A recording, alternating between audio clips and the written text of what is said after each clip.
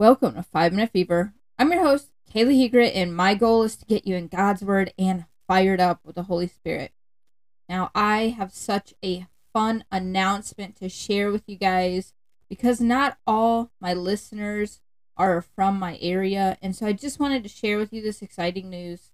So, as you guys know from my introduction, I am a ministerial student, and I'm on my way to license and then ordination. And so yesterday, I got appointed officially as the discipleship pastor at my church. So it is on. I am a pastor, legit. So watch out. Granted, I've been helping you, discipling y'all for the last couple months. And so I want to get into this. So last week on Friday, we ended by saying that Jesus' authority was questioned by the Pharisees, by the teachers of the law, by the Sadducees. All these religious elite were coming up to him and being like, who gave you the authority? And Jesus was like, hey, if you can't recognize me, you're never going to recognize me, and that's okay. Let me tell you a story instead. So that's exactly where we're going now in Mark 12, verses 1 through 12. Jesus is sharing with them a parable, and it says, Jesus then began to speak to them in parables. A man planted a vineyard. He put a wall around it, dug a pit for the winepress, and built a watchtower. Then he rented the vineyard to some farmers and moved to another place. At harvest time, he sent a servant to the tenants to collect from them some of the fruit of the vineyard. But they seized him, beat him, and sent him away empty-handed. Then he sent another servant to them. They struck this man on the head and treated him shamefully. He sent still another, and that one they killed. He sent many others. Some of them they beat, others they killed. He had one left to send, a son whom he loved. He sent him last of all, saying, they will respect my son. But the tenants said to one another, this is the heir. Come, let's kill him, and the inheritance will be ours. So they took him and killed him. They threw him out of the vineyard. What then will be the owner of the vineyard do? He will come and kill those tenants and give the vineyard to others. Haven't you read the passage of Scripture? The stone the builders rejected has become the cornerstone. The Lord has done this, and it is marvelous in our eyes.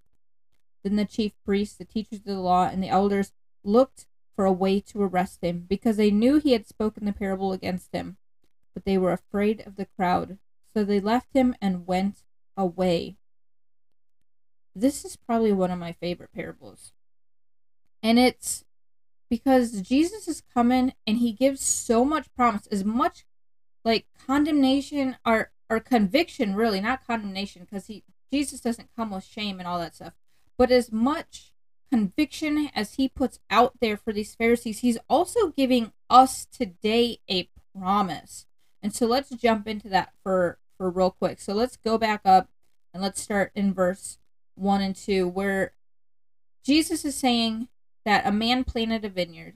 He put a wall around it, dug a pit for the winepress, and built a watchtower.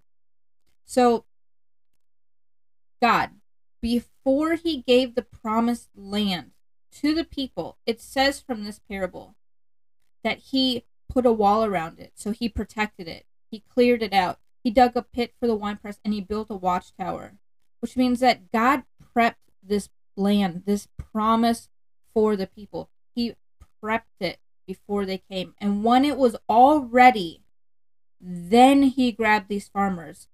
Then he brought in his people to take care of this place. And with this being a vineyard, this is what I love about this, is it's a vineyard is not like other farms which produce and you can expect a yield right away. No. With a vineyard, you couldn't expect profit for 4 years after the planting. And so this shows that this man is not only patient, but very wealthy. He has time to give these farmers time to settle in and figure out what they're doing, figure out how they can make the most yield, they can make the most crop. And so God was trusting these Pharisees, these elders, these teachers of the law to really prep the people and get them ready for this harvest. He was trusting them, and he gave them time to do it. He didn't expect them to get it done right away. He gave them time to try their best. But what happened is that when eventually the time came for the harvest to be given, the teachers of the law and all of these religious elite they would come with prophets here and there trying to reap the people as God had demanded and to try to get the nation of Israel to turn away from its sin. But what did these people do? They didn't listen. They beat them and they killed them. Over and over and over, God sent his people, the prophets, before Jesus, trying to get Israel on track themselves, and they wouldn't, and they couldn't, and they refused. And so what did he do? He sent his son. And I love this because Jesus is putting himself in that position of son.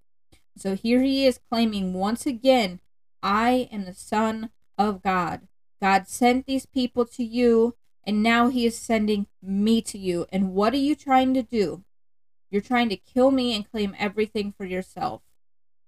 You're trying to do the absolute opposite of what God is calling you to do, which is to get his people ready for the eternal life. He's trying to get you to be a blessing to all, and you are being only a blessing to yourself. This is not right. And so what does he say God is going to do? He says God's going to come in and he's going to take the vineyard away from them. And he's going to give it to others. Guys, this is our promise here today. This is the promise I want you to pick up. Is he's going to take the vineyard, this promise, away from the people he originally gave it to, and he's going to give it to others. Guys, we are those others. When Jesus came and sacrificed himself, he didn't just sacrifice it for the Jews, he also sacrificed it for the Gentiles. That's us. Those Gentiles are us. We weren't originally in this promise. We weren't the original people in the vineyard, but now God has come, and he is also allowing us to help be part of the vineyard, help be part of the people that produce a crop for him. That is us. So let me pray into that this morning, that we would be good farmers in replace of the old ones. Lord God, Jesus Christ, thank you.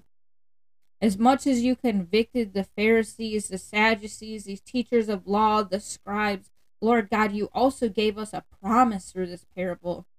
For the rest of us who have ears to hear, hearts to understand, eyes to see, Lord God, would we see today that through this parable, as convicting as it may be to some, that it is an eternal promise to others who have now get to come into your vineyard and get to help be the farmers you intended to have. Lord God, I pray that you would empower us and embolden us to be those farmers, and that we would help reap for you a crop of 100-fold. Lord God, would you help us go out into our day? Would you help us plant seeds? Would you help us water them? Would you help us reap for you the next crop? Lord God, I pray all these things in Jesus' name. Amen. Thank you so much for joining me, and I look forward to next time. Please visit my website, 5minutefever.com, so you can subscribe and share to get the next episode, and so we can show people it's possible to get a big word from God without having to spend hours in the Bible.